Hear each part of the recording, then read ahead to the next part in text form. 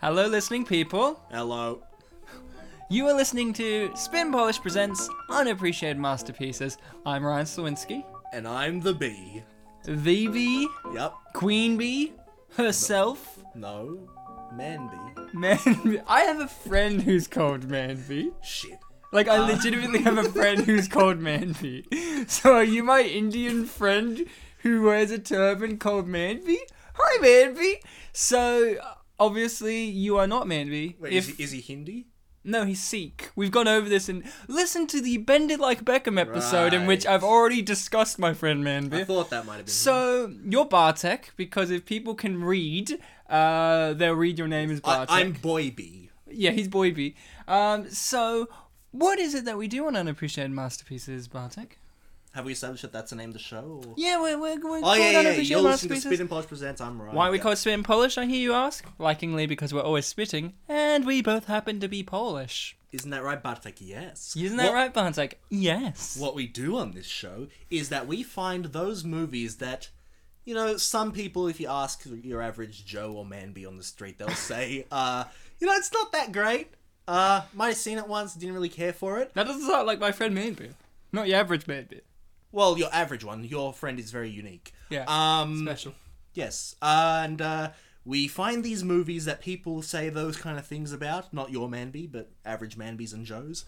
And we give them audio commentaries on this podcast, which you, the listeners, can, play it simultaneously to the movie, but only when we say. If you do it early, you're going to be lost. You're going to be lost. We're going to wag our finger at you.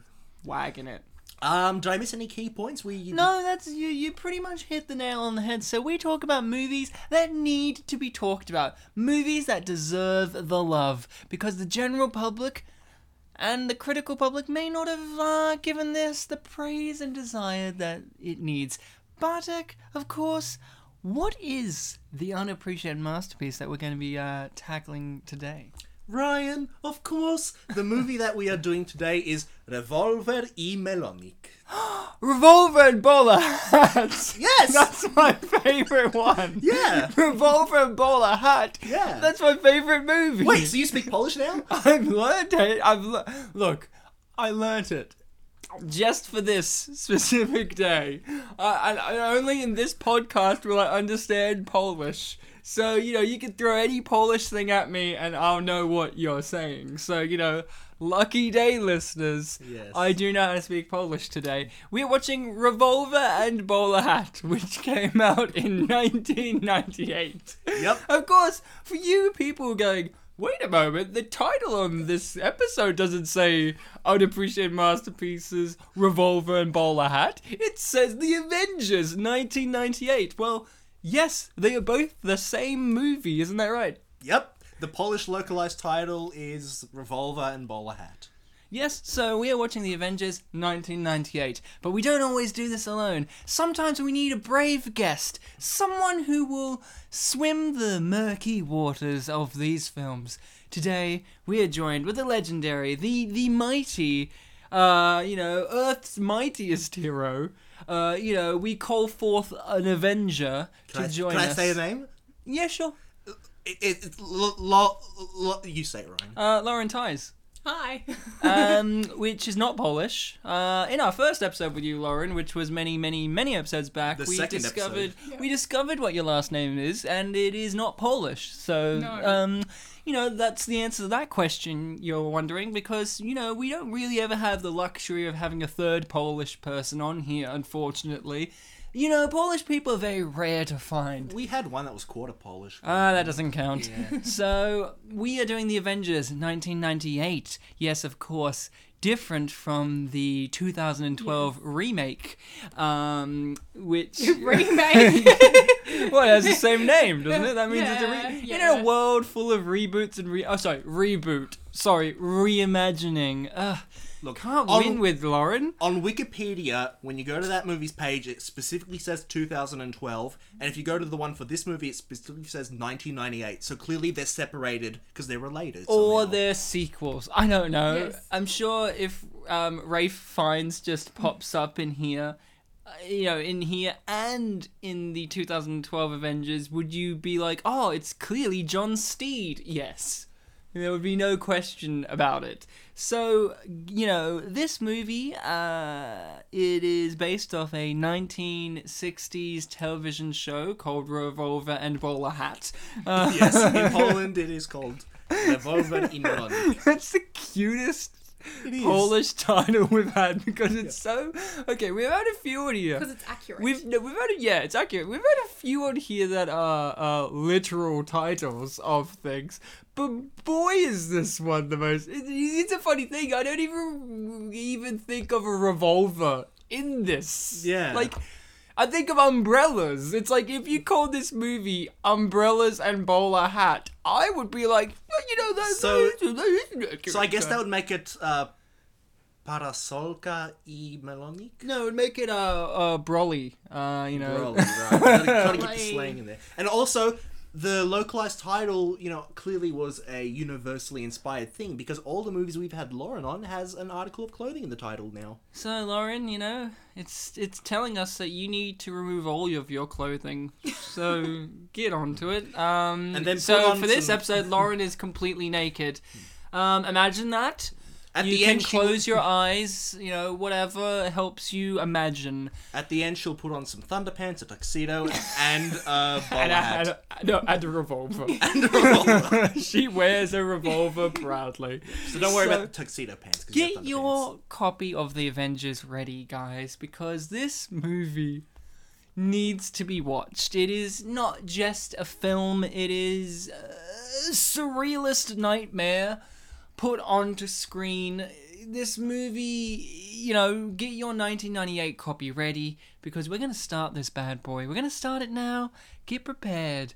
We're going to start in 3, 2, 1, play. I like how you said 1998 copy so someone might have a VHS. Well, somebody might be sitting there going, well, I've got my TV show copy ready to watch this. Can I also say it was so hard to find this movie. I had to go on iTunes. I wanted to buy it because I was like, wow. I'll buy the DVD. Did I mention that the version we're watching is a 1080p copy? So it's the highest grade quality. Oh, wow. Might add, this opening credit sequence goes for like 4 minutes. I know. Which is pretty high up there in long opening credit sequences we've done on this show. Yeah, I think it was actually 3 minutes, but it did feel long. I added an extra minute just for dramatic effect. So, what was our history with this movie, guys? Bartek, let's hear from you. I was aware of it before... Actually, funny fact, I was aware of it before I knew what, the Marvel Avengers were, because I heard someone make a joke about it, oh, the Avengers! Oh, this movie's finally come out! And then he watches it and it's like, oh, this isn't the Marvel movie that's coming out. This is some 60s spy show. Okay, so you had not actually watched it before, but you heard of its greatness. Yes, and all I remembered of that guy talking about it was that there's a scene where people dress as teddy bears. Great. Lauren, what about you? What was your history with this movie? I had no history with this movie at all. Oh, what? So did you know anything about it? Not really. You knew nothing. So when I came up to you and said, okay, so Lauren is one of the only guests on this show that I say, Lauren, you want to come on the podcast? And they're like, yeah. And I say, what movie are we going to do? And I give her always 2 options. And each time it was, okay, the first time I said Thunderpants, but then the second time I said The Tuxedo or 80 Days Around the World. And she chose The Tuxedo. Yeah. And then this time, she's like, what movie, Ryan? And I just said, we could do 80 Days Around the World or The Avengers. And Lauren just fires back at me going, oh, yes, The Avengers. The one with half the cast of Harry Potter in it. That's because I Googled it really quickly. And then you're like, oh, it's got Rafe or Ralph Fiennes. Depends how it's Rafe, but Rafe. We'll let you get away with it because you've said Ralph a few times. Wait, it's Ralph? It's Rafe? It's Rafe. Rafe, because it's Rafe. It's Irish, right? Northern Irish. Northern Irish, so it's pronounced slightly different. It's spelt Ralph. I had no idea about that. Yeah, it's spelt Ralph, but it's pronounced Rafe. Oh, I didn't know that. Yeah, it's interesting, right? So it's pronounced Rafe because he's Northern Irish, I do believe. I should add, with my backstory thing of it, in year 12, our media class studied for one of the topics, 60s spy shows, and we didn't study the Avengers, but it was one of the ones that was mentioned in that class. Yeah, they give away, in the end of this credit sequence, basically they give away the big climactic moment, which is, of course, giant plastic balls. So yeah, you were saying, yeah. Oh, that's it. Yeah, we that- studied 60s spy shows, and this was one of the ones that our teacher mentioned. You know, this opening sequence here. You know, I don't know how you feel, Lauren, and I don't know how you feel, Bartek, about Rafe Fiennes as a man or as an actor or whatever. But this opening sequence and how he is in the film really reminds me that he is an attractive man in an unattractive way. You know what I mean? He's a bit like Benedict Cumberbatch. Yeah, sense. but more charming. Yes. Oh yeah, he's very charming. Yeah, is that... I just kind of every time I look at his eyes, I just think of Voldemort's eyes, and that ruins it. No, with me, I think of Grand Budapest Hotel. That's me too. You know, that or Schindler's List. But This opening. Oh, sorry, I interrupted you. no, that's okay. This opening sequence, Bartek, is did you know what was happening? Because you guys went into this blind. I've seen this. My history was I've seen this a million times. My parents owned it on video. I figured that this was kind of like in Suburban Commando, where he fights his people he knows, but it's like a friendly thing. So you got me this time. Yeah. I didn't realize Alice was in the opening sequence. Yeah.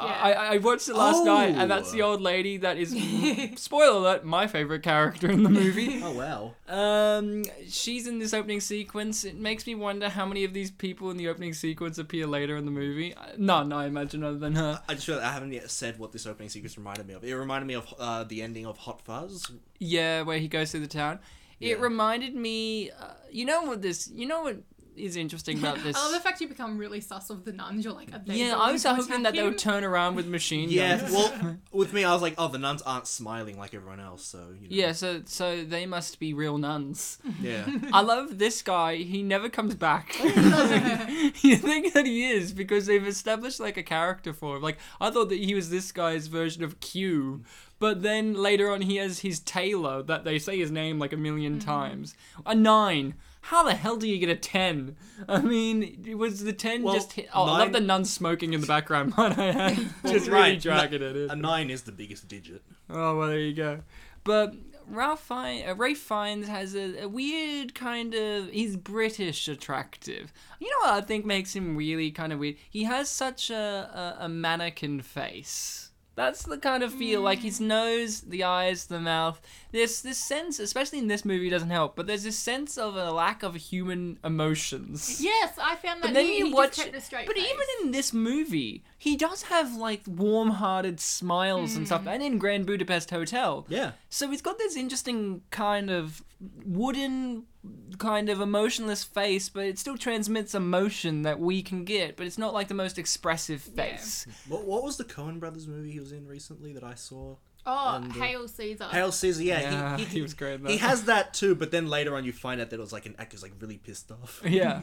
So Jim Broadbent, the other Harry Potter actor, is Slughorn. you know, I know him, of course, from any movie because he's in every movie. Oh, yes. Yeah, the moment he's in The Legend of Tarzan, he was in Bartek's favorite movie, Cloud Atlas, and And he's in Bridget Jones' Diary, which Bridget is also one of my favorites. he, I like how I didn't dispute your Cloud Atlas thing, so for all they know, that is my favourite movie. here's something. Who is that artwork? Who are those? Is that? I assumed it was her husband because she's Could called he's- Mrs. Pugh. Yeah, but the artwork in the background's clearly of like. I'm not saying that she can't be married to a bald black man, but I want to know who that guy is because I thought, is that Dave Chappelle? I thought, does she have an artwork? Does she have a whole wall of Dave Chappelle? I like how the subtitles didn't mention that the phone was ringing, so it was just, she was just looking at it awkwardly and then she answers it. I like how she just eats that. What is it like? One chocolate. The one I thought it was a cherry for some reason. I like was how hilarious. you know London is bustling. Oh yeah, in it's this movie. completely empty. Now this guy was a close second for my favorite character I in the forgot about this movie. guy, yeah. Who he appears in one scene, but he's a character that you know his history. Like I feel like he was born in this club on that floor right there. Yeah. And his mum wasn't allowed in. It reminds me of that floor right there reminds me of The floor later? the Stepford Wives. Oh yes. Oh yes, yeah. Not in Boodles, not since 1762. I'm an old man. No. You know, bringing it back to Stepford Wives, you know Nicole Kidman was up for the role of Mrs. Peel. but she Yeah, couldn't who do wasn't it. up for Mrs. Peel? Me. Ooh, Fucking Warner Voldemort. Brothers. Voldemort. And it's all white, so it does bring it back to that Death of Voldemort thing where he's under the white in King's Yeah, Cross. but here's the thing. I said to Lauren, like, yeah, prepare yourself for a very polite, naked Voldemort. And I was not wrong, because the one were sometimes with movies, even like these, in great movies, even complicated movies, you can really sum up a movie with like one phrase or like one word. And this movie is polite. Yeah. It's inoffensive. It's gentlemanly mannered, polite. It's a polite little movie. Yeah, and to relate it to something we talked about last episode in Nothing But Trouble, I mentioned that Chevy Chase has a lot of one-liner things going around, and I compared it to Bob Hope in the Paleface movie. He also has one-liners, and that one is more like jokes, whereas the one in Nothing But Trouble is more like observations at the time. Yeah. And in this movie, they did the same thing with Rafe Fiennes. I have Yeah, these Rafe. two. Yeah. But it's more, the joke there is he's very calm in situations where people would panic. Who wears the hat in their He does. passport? Lauren, photo? what is the Polish title of this movie? Revolver and bowler Revolver hat. hat. So, I love his dandruff. I don't know why they added that. I like the secretary here. At no point did you think that her and, yes, mother were in a Romantic- relationship, yeah, but then at the end of the romantically movie, he's like stroking her hand and like she's feeding him the biscuits, and it's just great. And they were staring at each other. Yeah, and for anyone who hasn't watched the movie and is listening to this episode, mother and father are opposite genders of what you'd expect. Yeah, so they're the head of the ministry. The Ministry of what we'll never know. Mother is, of course, Jim Broadbent, who is Slug padded Ball. up Oh, right. to look much fatter than what he is in real life, Yeah. covered in dandruff, But and is he smokes cigarettes where he's two cigarette fingers on his right hand, near the tips where the cigarette is held, yellow, browny, disgusting yellow, and let's not forget, he's also a crippled man. He is in a wheelchair. And my favorite thing about Mother in this whole entire thing is throughout majorities of this movie, he keeps referencing and quoting Alice in Wonderland. This movie has a lot of Alice in no Wonderland. reason. It's kind of like, I haven't asked this question with the movies that we've been doing on the show in a long while, because I feel like they don't need this question anymore, but this movie really does need the question. Who wrote this? I mean, what was the thought? Like, all these questions, like, who wrote this? It adds up to what was the thought process behind making this? Because this movie was originally, wasn't out 115 minutes long, and it's now 89 minutes long. And you really do feel the missing segments in this movie, because things just happen. But at the same time, you go, well, even with the stuff that would have been added, you still have to go, who wrote this? Like, what was the thought process behind it? Because I know they had the TV show to manipulate into a feature-length modern-day movie, but at the same time, it's kind of like, the thought process was, let's have every character be polite, except for Eddie Izzard. So you're saying you're confused by the fact that they had to put in a scene in a gentleman's club and a maze? Yeah, which seemingly has no reason. Or like, look at his fingers. Ugh. But or that, father here is clearly a Nazi. Also, it's not mentioned in the movie, but father's apparently blind. Oh yeah, but you Yes, could just yes. tell by the acting. Yeah. The acting, because Good old she's like, Petunia. yes, the other Harry Potter actor has entered. She's got a bit of a Doctor Strangelove going on. Oh yeah. Except that she's not the crippled one, it's Mother. Oh, role reversals. Again and again. Oh, and Doctor Strangelove was an ex-Nazi, so that... There you go. See, well, yeah, ex-Nazi, still kind of a Nazi. Well, ex in the sense that The Nazi he's regime is hanging no out with longer- Germany, America now. Oh yeah, America's well, America's now on he's at all dead. Nazis. So, here we are, the infamous sword fight sequence. I haven't seen such an emotional sword fight since, I don't know, Zorro. Fun fact about this movie is that, Rafe Fiennes is in it. That's my fun fact. In case you were wondering, is that him? Yeah. Rafe Fiennes is one of my mum's favourite actors. Really? Does she call him Rafe? No. Oh, so it mustn't be that favourite then. I mean, so we haven't talked about the ugly duckling in the room, Uma Thurman. Yeah, I don't think that she. Look, I'll be in the minority here. I don't think that she's that attractive. And Hold on. I've never thought that. Like, she works in Pulp Fiction, but I don't think she's attractive in Pulp Fiction. I think she's just a woman with. I don't know. She's just awkward, which is great for this movie because you need two characters who are so polite and so mannered, yet they're socially awkward. Okay, so both of them. So Rafe and Uma, were both Lovers. on one of the 100 sexiest stars in film history, according to Empire magazine in 1995. Well, this is a few years after their Yes. prime, I guess. So, I guess I'm right. So, which dynamic do you guys like more? These two or the two from the tuxedo? I prefer the dynamic. Oh, that's a good question. I prefer the dynamic in Revolver and Bowler Hat. Mm-hmm. You don't think that a revolver could fit into a bowler hat, but it just does. You mentioned revolvers are like tiny guns that like pack a punch. Yeah, and that hat, correct me if I'm wrong, but it's kind of bulletproof? Was it? No.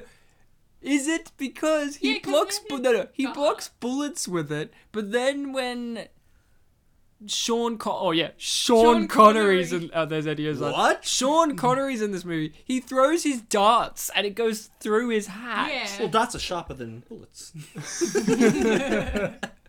Yeah, that's got me there. Actually, you know what? I'm done. And I just leave and I never come back. And then you Okay. just hear me at the end of the podcast going, you just hear in the background, like, I can't believe it. Like, they're sharper. Like, how did I miss Should we talk that? about Eddie Izzard? Can we not? No, let's talk about him as much as he talks in the movie. Okay, so about Eddie Izzard. Who has the better fat suit? The mother in this movie or the number 2 tenor in Thunderpants? I'm gonna go with Thunderpants. James Brown in the tuxedo. So, Rafe finds his car is... You know how James... Okay, obviously, the Avengers was a kind of what if James Bond was on TV kind of show, but it was like, man-woman kind of dynamic, because James Bond is just a single ladies man who, fucks women. I do like how Sean Connery, who is James Bond... tries to rape evil. Uma Thurman at one point. I just go... I was like, this is taking a dark turn. So, And you know what stopped... You remember what stopped him? The doorbell, wasn't it? The doorbell was ringing, and he has a butler. That's already been established. And he's just like, oh, I could rape this woman and forget the doorbell, but manners. I'm gonna make a joke, guys. You know what Uma Thurman should have said to Sean Connery? What? Doctor, no. He is a doctor in this movie, isn't he? No. He's just a He's a Sir. sir. Sir August de Winter. Look at that penis in the background. Apparently, the original character was called Merryweather. Did you know that the rest of his family are also obsessed with weather to the point in which they're called May, June, July? I love that. I love? At this point in the movie, we've set up that August de Winter is insane because he believes that aliens are controlling the weather. And that's never picked up again. You know what I mean? Like, at this point, Rafe Fiennes just told her, yes, he's a bit weird, a bit eccentric. There's some philosophies that I don't agree with. He believes that aliens are controlling the weather. I completely forgot about that, so when you said that, I was like, And what? it's just like, what point does that even come across? Because it seems like August de Winter knows that aliens are controlling weather because he is controlling the weather. Well, look, if you Does that make him an alien? Wouldn't it be a plot twist that the lightning was actually his mother's ship sucking him back up at the end? Well, aliens, the maze, all this stuff that, it's in the movie for a specific reason. You know what it is, right? What? Come on, it's that think about it, fits together, you know. No, fate, probably. Destiny. Sorry, but what is it about her? Because I'm getting distracted by the fact that he has a painting of her that is never explained or brought up again. Does this add to the maze? Yeah, totally, absolutely, yeah. Is it that the writer really wanted to psychoanalyze the audience Can we talk about this butler? and the butler who never answered the rape doorbell? Is it because this movie is a surreal film? Yes, yeah, absolutely, totally. Is that what you're getting at, Barton? Yep, absolutely. This movie is not your average Hollywood blockbuster movie. It is a surreal movie. I'm not saying that Salvador Dali had a wet dream and it went onto the script and it went onto a piece of paper and then somebody wrote that semen into a script and that script was revolver and bowler hats. So But I'm pretty sure that's what happened. So you're saying that in The Persistence of Memory, the melting clocks look like that because they made of paper and rain made it look all messed up? Yeah, it was all August de Winter's fault. Wow. So here's the thing. In England, is winter in August? No. Are they in the northern... is it separated by northern territory? It's not territory. Hemisphere and southern hemisphere? Well, yeah. Yeah, the Greenwich They're in the Meridian. northern hemisphere, Yes. so I guess... Because his name's August de Winter, and it would be weird if August was not a winter month, June, July. and he was Oh, it would be... winter. Wait, No, that means it's- it's summer in Yeah, it's England. summer over there. So what's his fucking problem? I guess it's why didn't they call him something like winter? You know what I mean? Maybe that's his tragedy. He's he really summer wanted and to... winter at the same time. He wanted to be, de January to February or to December. So Could you call it December? Yes, Lauren and I both wrote the iconic quote that you can never forget from Sean Connery that you never thought that you would hear, which is the iconic. What is it? It's like one should never fear being wet. It's just like all the sexual innuendos in this movie are on purpose. He's Because an avid scuba diver. Yes, the sexual innuendos in this movie are of course on I reckon purpose he's because just it's. obsessed with her. Well, yeah, he has a Really? portrait of her Yeah. above his piano. Wasn't that related to the original storyline? We or will get something? into this original storyline because there's so many different sources saying what the original storyline was. Like at one point, it's not actually a clone of her; it's a robot. Yes. I don't know. My favorite. We haven't even talked about the plot. At this point, here's the plot. The plot, I this don't is the hard even part. know. I didn't even know at Okay, this okay. point. Here's the plot at the moment. Okay. John Steed is a super secret agent for the Ministry, which is, the super spy agency of Britain. And they believe that a weather base was sabotaged, destroyed by Uma Thurman. They believe that Uma Thurman is the person because of clear video surveillance has proven that she did it. But for reasons unknown to us, the audience, they decide that their chief leading suspect should also be the head investigator of the actual incident. So they pair her, the lead suspect, with the super secret agent John Steed to investigate what actually happened. For some unknown reason, a surrealist reason probably, they believe Sir August de Winter has something to do with it, even though he has not done anything at all menacing or weird at any point to indicate that he is in it, other than he is a rich, powerful billionaire who has invested his life into the weather. And that's the plot right now. So it feels like you're kind of lost in a maze. It's kind of like I entered a telephone booth in the middle of the forest, and it's ringing for some reason to tell me that I'm trespassing. I couldn't hear it properly because it was too windy outside. And I'm just genuinely polite about it, going, I'm afraid I can't hear you, darling. So, Apparently, isn't this meant to be on the island? Since when have we seen the water? what island? What? He drove up to the mansion? It's at the mansion. What I'm island? so confused. What island are you talking about? The one at the end of the movie. He's no, it's because he uses these telephone booths to as an elevator thing Oh, so into like the Harry underground. Potter? Oh, exactly Into the like Ministry? exactly like Harry Potter. I will admit, during that portion where he walked up the elevator, I kind of zoned out because I was thinking about something else. So when I started paying attention to the movie, I'm like, wait, he's in a phone booth in a forest? What? Yeah, well, here's the thing. There's no transition to that point. Yeah. This is... Okay, I want you to see if you can name a few other scenes, but I'm going to name a few scenes that I feel are exceptionally beautiful in this movie because they are so surreal and out of nowhere.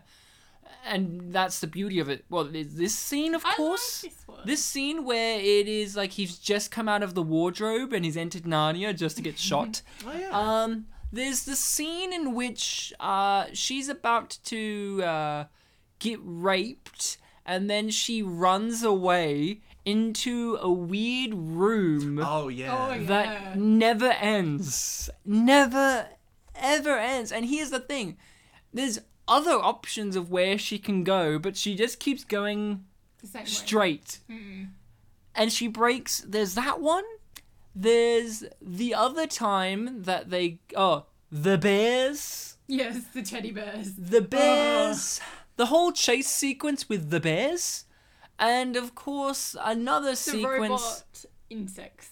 No, that wasn't as surreal for me, but it is good. No, the other sequence I wanted to mention was that Alice, who we have not properly met, gets hit over the head by Eddie Izzard, and then at the end of the movie, she randomly appears in this really kind of surreal manner for me, personally, where Jim Broadbent's going, if only we knew what was happening, and then she comes in and goes, yeah, here's his list of demands. But she does it in this way where she kind of just, like, floats in, like, she just kind of walks in and she's just kind of, like, walking in a way where it's kind of like she's ethereal, and it's just like, okay. Are you trying to tell me that a movie full of Alice in Wonderland references is surreal? Okay, why is this an Alice in Wonderland movie? Because at no point did, like, I actually pick it up until, like, when he started quoting it, and then I'm like, so is this movie and- supposed to be Alice in And Wonderland? De Winter's company's called Winter Wonderland. In the maze, she falls down a rabbit hole, stuff She like that. has... There's a character named Alice. Is it supposed to be Muhammad Ali? I'm still looking at this thing in the background. I Is that actually Chevy haven't- Chase? It's a boxer. Oh my god, it kind of does look like Dave Chappelle. I'm not wrong, am I? Wouldn't it be a plot twist if we were all wrong and it was Louis C.K.? So, yeah, so what are the surreal moments for you? What were the moments where you're like, okay, I'm kind of lost now? Because this movie is a movie that keeps you lost on purpose. It is like a maze. At one moment you think you're almost out, and then, oh, you hit a wall. So, Made of hedge. Made of hedge. So what about you, Lauren? What was I'm some... trying to think. It's hard because I listed all the great ones. Yes, you did. But what about the fact that he just got shot by her, and now they're having a Yeah, polite and- conversation and while a appa- piano and plays it- itself? Yes, Because yeah. like you said, it's I love polite it. I movie. like this room. I just like the design of it. Yeah, because it's not at all evil. Yeah. So yeah, this movie, for you guys being first timers to this, what did you think the plot was going to be about? Like, you know, when you watch a movie and they're setting up what's going to happen, and you know, like, you have an expectation, or you know how the movie's going to play out. I thought it was going to be a bit like the Tuxedo, except you switch the water with the weather. So I Oh. totally went in there like that, thinking like that. And then I was like, what is this actually about? Jackie Chan would have been nice in this movie. Would it be a surprise if Ray Fiennes was actually Jackie Chan? Yeah, just like squint your eyes, like, oh, it is Jackie. No, he just rips off his face and it's Jackie Chan underneath. It's like, I'm around. Yep. So, like I said, I walked into this movie knowing like a few things, and I knew that Sean Connery was the villain. So, like, I walked in being like, okay, they have to probably stop Sean Connery. So I had that in my head walking in. And did they? They defeated him. They didn't try to stop him until like the last 2 minutes. until the last 15 minutes of the movie when he decided to rule the world. Might I add, that was my favourite scene. In Where which he's he's just wearing the his Scottish- full Scottish... Oh, fucking hell. He's wearing his full Scottish outfit. So, I said fucking hell because there are the bears. Yeah, like, that's another thing. I walked into this movie knowing about this scene. I didn't expect it to be, like, so sudden. Yeah, I said to Bartek, I do believe it was me, right? I mentioned like I'll go to the Avengers because there's a point in this movie where I knew about they're this. dressed as bears, right? I even asked you that. Is Okay. that the one where they're dressed as bears? They're dressed Yeah. as bears, and it makes sense because it's all about being anonymous, right? To hide their faces. But then comes a point where even his henchmen are wearing the outfits. Like those two guys standing behind Eddie them. Izzard's probably one of them. No, they are, because you see Eddie Izzard throwing bear costumes in the trash. So it's like Dumpster, yeah. these guys are like the soldiers, these businessmen all dressed as bears. Like I understand the businessmen, but why are the henchmen dressed as bears? It's like, oh, we got to keep them secret too, I guess. Also, there's one other person dressed as a bear we haven't mentioned. Uma Thurman. No, Sean Connery. Oh well, he's not a person, is he? He's a bear. Sorry, he's an Irish person. He's a bear. Irish. Yeah. Did you hear him say that too? Am I in a surreal nightmare? Did I say something weird? He said Irish. You said he was Irish. He's Scottish. He Yeah, is I'm Scottish. racist, remember? Yeah, but he was Irish in The Untouchables, so I guess he won an Oscar That is for that. So. that is the main thing I know him from. So Really not James Bond. No, because Not the League another of reference. In Extraordinary- year 12, I studied The Untouchables. I like The Untouchables. Okay, for me, just randomly, he has the most British weapon of choice ever. Darts. Like, could you have, this movie was really missing. It didn't him just be slugging back a pint and throwing darts. Wouldn't it have been great? He's dressed, here's how the climax should have gone. Yeah. They're having a fight in a lightning storm. Like they do. John Steed's standing there in his full suit trying to fight Sean Connery with a sword. And Sean Connery's dressed as a giant bear with a pint in one hand, slugging it and just throwing darts at Ralph Fiennes as he gets closer and closer. And then when he runs out of darts, he just like... Sean Connery just turns around and like smacks his wife and just goes, "Look what you made me do!" And then Ralph Fiennes is just apologetic to the wife. And then Sean Connery just like pushes him off the balcony, and that's how it should have went down. He should have thrown the darts through lightning bolts so that they become lightning darts. This movie... Yeah. I feel like that scene was just like out of what's the place called? Science Works. Science Works. Mystery Theatre. The place Mystery near Science Theatre. Westgate Bridge. Yeah. Yeah. I like how they left them there. What? They left the bears there. Like, they left them there. Ryan, they're not actually bears. You know, like, I've never worn a giant bear costume, but isn't that easy to turn the heads? Because they were turning their heads really easy in these bear costumes, and I thought it would be a bit hard. I assume maybe it would be very tight. Yeah, but Like, they took it off real easy. So well, they used force. I the guess. bears, I thought they were going to undress these guys and dress up as the bears to like blend in, but instead they did something that I wouldn't have done as a super secret agent, which is walk out in eye view of every. I find this scene When he points. All you needed was a sound effect over that. All you needed was Body Snatcher's sound effect where he just points and you just hear and then It's Godzilla! oh my god. Okay, can I say something? There's a review that I can did say not include in this Yeah. because it didn't make sense, and not in a good fun way. But there was a movie review that I could have chosen that was this movie is exactly like Godzilla meets the Avengers. And they go Which on Avengers? This one? this one. Yeah. This movie is like Godzilla meets the Avengers. And then I'm reading it and they're just bagging the movie out. And then in the review, they're like, this movie is very much like Godzilla meets the Avengers. And then they stop that sentence and just continue on with bagging it. And I'm like, what does that mean? So he does. Maybe he means What he does that didn't. mean? Maybe he didn't like the movie Godzilla, and he also doesn't like this one. Yeah, but like I was two- expecting like, oh, okay. It's like me saying like, you know. Yeah, you think he was going to explain it? Yeah, this is Grown Ups 2 meets the Avengers. I'm like, that you have to make parallels of what you're talking about. For that, it You was are just like right. The Adam Sandler could. Adam Sandler. Where is the next Adam Sandler movie where he's playing a super secret agent and Kevin James is the bad guy? Was he a secret agent in You Don't Mess with the Zohan? I think he was just a really. Oh, look, the maybe he strategically was. placed map. I just want to sand. Oh, there it is. The strategically placed map, which it does play into it when, spoiler alert, out of nowhere, this film establishes that being invisible exists. Oh, Might I add, do you remember the invisible guy, right? The invisible man, you might say. Yeah. He says that now that he's invisible, they've just given him a desk job, and they're they're spies. Yeah. Why would I they don't not get have it. him out on the field? What does that have to do with? I don't get it. What? I don't get the ref. Well, he'd be the perfect Spy. spy because he wouldn't be seen. He's at invisible. all. He's invisible. And How would they that make him a good spy? Because he was already a spy, Yeah. and then in some unfortunate test, Yeah. they made him invisible. So now they're sticking him in a desk job. The Yeah. whole point of Makes being sense. No, it doesn't. Why would he be a spy? He's invisible. No one can see him. Exactly. He would go into these secret places and be able to listen to everything, because also his clothes are invisible too. I thought he no, because his What are you on? Are How- you winding me up? Yeah. Yeah. how are his clothes invisible when his pipe and everything isn't? And then, so technically, he could go to work nude. But yeah, his clothes are invisible because you see when he goes in front of the projector screen, he's wearing a full suit. Yeah.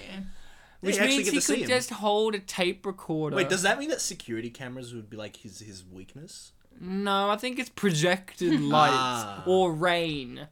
You know, What it's about kind paint? of no, Just throw yeah, paint everywhere. No, it would. Yeah. It's the typical Invisible Man kind of monsters kind of thing of you throw water and paint and whatever, and you can see the outline body stuff of it. I like, I will be honest, I rather did enjoy Father in this, because Father's so insane. Father and Mother are insane, but Father is particularly insane, and then you actually find out in the movie that Father's actually insane. I thought, I forgot the plot twist that Father is in fact working with De Winter. I thought this Father was just a weirdo, but in the end it's like, no, Father's actually an evil scientist nut job. I like, in this movie, this was 1998, so you got to think of the context of what was happening in the world. My brother wasn't born yet. He wasn't. No, he was 1999. Oh boy. He's a boy. Yeah, that's what I say, boy, oh boy. This movie, it was in a weird era of film where the blockbusters that were back in the day had changed with Independence Day primarily, where you now had silly camp movies again. Because before that, you had these dark, gritty movies such as Batman 1989 and Batman Returns and all that. Was this the same year as, I know you mentioned it, Godzilla with Matthew Broderick? No, that was 1996. Jonathan Taylor Thomas, yeah. So it was a couple years after. But that's what I mean, Roland Emmerich changed the world of blockbusters to fun, campy movies. Hence, the Batman movies in the 90s became campy affairs because that was the landscape of film. Now we're in this landscape where half of the blockbusters are dark, gritty, and the other half are Marvel, where they're fun. But even now, Marvel is becoming dark and gritty, you know what I mean? So we're back in that phase of the later 80s kind of blockbusters where it's all gritty kind of blockbusters. I'm not saying that all of them are, but in this time, pretty much any blockbuster movie like this one is camp, fun, silly, even though... Would you call them popcorn flicks? Yeah, they're popcorn movies, yeah. They give the real definition of popcorn movie. And this one, being British, takes the camp, fun thing into a surreal kind of sense where it's like, what happens if we got this old TV show where they were, gentlemanly and polite, and the whole joke is everyone is polite in this movie, to the point in which the little things are the things that they worry about, and the big things about ruling the world and all that, they don't care about as much. And Because that's a kind of joke. And to also the point that the only instance of swearing was added in post-production. Yeah. It wasn't even intended to be there. So, I think what my personal understanding of this movie's failure is there's a few things. And it's obvious watching it now, but I think time has really helped it, because now watching it in this day and age where we are no longer in this camp era and remembering what camp eras were like, these were all a dime a dozen, but now this one stands out It failed at the time because it was against everything else. It was against God's, not specifically in that year, but it was against Godzilla and Those type of movies. Independence, all those type of movies. So it had no chance to succeed because it's a British movie with Ralph Fiennes, who yes was in The English Patient and yes Prince of Egypt, but he's still and and had been nominated for numerous Oscars already. But he was still oddly enough not a widely known actor. Even now, he's done Grand Budapest, and what do people know him from? Harry Potter. Has a Potter. He plays Voldemort in Harry Potter, which to me, I may offend you, Lauren, but I find Voldemort to be the lamest character in the movies. Do you agree with that statement? Yes, I do. He is so boring. When you actually have Voldemort there. I'm not saying that it's Ralph Fiennes' fault. I think it's the typical, they've built this guy up so much. And now when he's standing there and it's a children's movie, even when they made them grittier and meaner, when you needed Voldemort to be full-on evil, you've heard, you need an R-rated movie because Voldemort's a motherfucker. Yeah. Well, even Ralph Fiennes, when he was when he was considering taking on Voldemort, he was thinking I shouldn't do it because he actually didn't like the character. Yeah, no the one way likes he'd Voldemort. been developed in the films. But then the director at that time showed him some kind of The look. artistic concepts. And he was like, of yeah, I'll Voldemort, do and it. he's like, oh yes, I'll do it because I like dressing up and I like, I want to be bad. It was either that or Johnny Depp, so, go pick. And Voldemort's presence throughout the whole series is mostly talked about as opposed to seen. Yeah, it's all menace. Yeah, and so when you finally see him, he has really long, almost polite speeches and stuff like that. And he's like, hug. And was there not a bit of trivia that his favorite one to do was the very last one because that's where he actually got to do a bunch of crazy stuff? Yeah, he got to be evil as fuck in that last movie. So he really enjoyed that one the most, as opposed to Goblet of Fire, where he's just first there. appeared. Yeah. So yeah, this movie, you got to think of the time period, and I think it failed because of that. And you know what? It's a smart person's comedy. In the ways of, yes, it caters to the general mass with puns. So many puns, Lauren. Lauren, I know you're a fan of puns. But it's also really smart. In Polish, the word pun means a person. So a man, I mean. So you're a fan of men. She's naked, by the way, so just think about that. So, reminder. This movie, to the general mass, was never going to win because it's an intellectual person's blockbuster, which is very rare to come across. And I think the other main point is it's a one-joke movie, and, no, we're not really used to one-joke movies played out for the entire movie. We get one-joke movies all those Will Ferrell movies, but they throw in a barrage of jokes outside of just that one joke. It's kind of that's the spine of the movie, but the whole one joke is the entire body of the movie, the flesh, the bones, all of that. It's kind of interesting when you compare it to, again, Nothing But Trouble, where that movie was spawned from a one-joke concept, and then it just became a completely different thing, to where the point that one joke, aka John Candy in drag, isn't the biggest part of the movie. No, it's a great It's part. integral, but it's not the biggest thing, because I think, JP stands out the most. Yeah, so, when you guys saw Eddie Izzard, and he manufactures a way to take out John Steed, which is to send a whole hive worth of wasps that are... CGI wasps. No, they're real. They are? Didn't you just see that he just ripped one apart on the did back of his car? too. Get He your did shit too. together, Bartek. I'm such a freaking idiot. Man, if my friend Manby was here, he would know. I'm so stupid. I'm just sitting here, not even looking at the screen. I'm looking at the naked lady in the room, and I just not And thinking Bartek's straight. looking, going, what do I do with this? I don't know. Is this look, or do I look at the Avengers and talk about that? I don't know. I'm just going to sit here in the corner and shake a bowl. It sounds dirty. Fun fact, the second shake was Ryan. Fun fact. That's a car. Is that the fact? What? Is that the fact? Yeah. And it's a car? Was it fun? Yes. Fun fact, guys. Vroom, vroom. That's car for I'm driving. It's a car for I'm driving. I'm just giving you material to make more images for the page. So, in this film, it was originally 115 minutes long, but Bartek, could you tell the story of what happened, of why it's 89 minutes long? Because I find it hysterical, and I just want to hear you tell it in particular. I believe it was because what was it? It wasn't funny or something? No, they audiences hated it?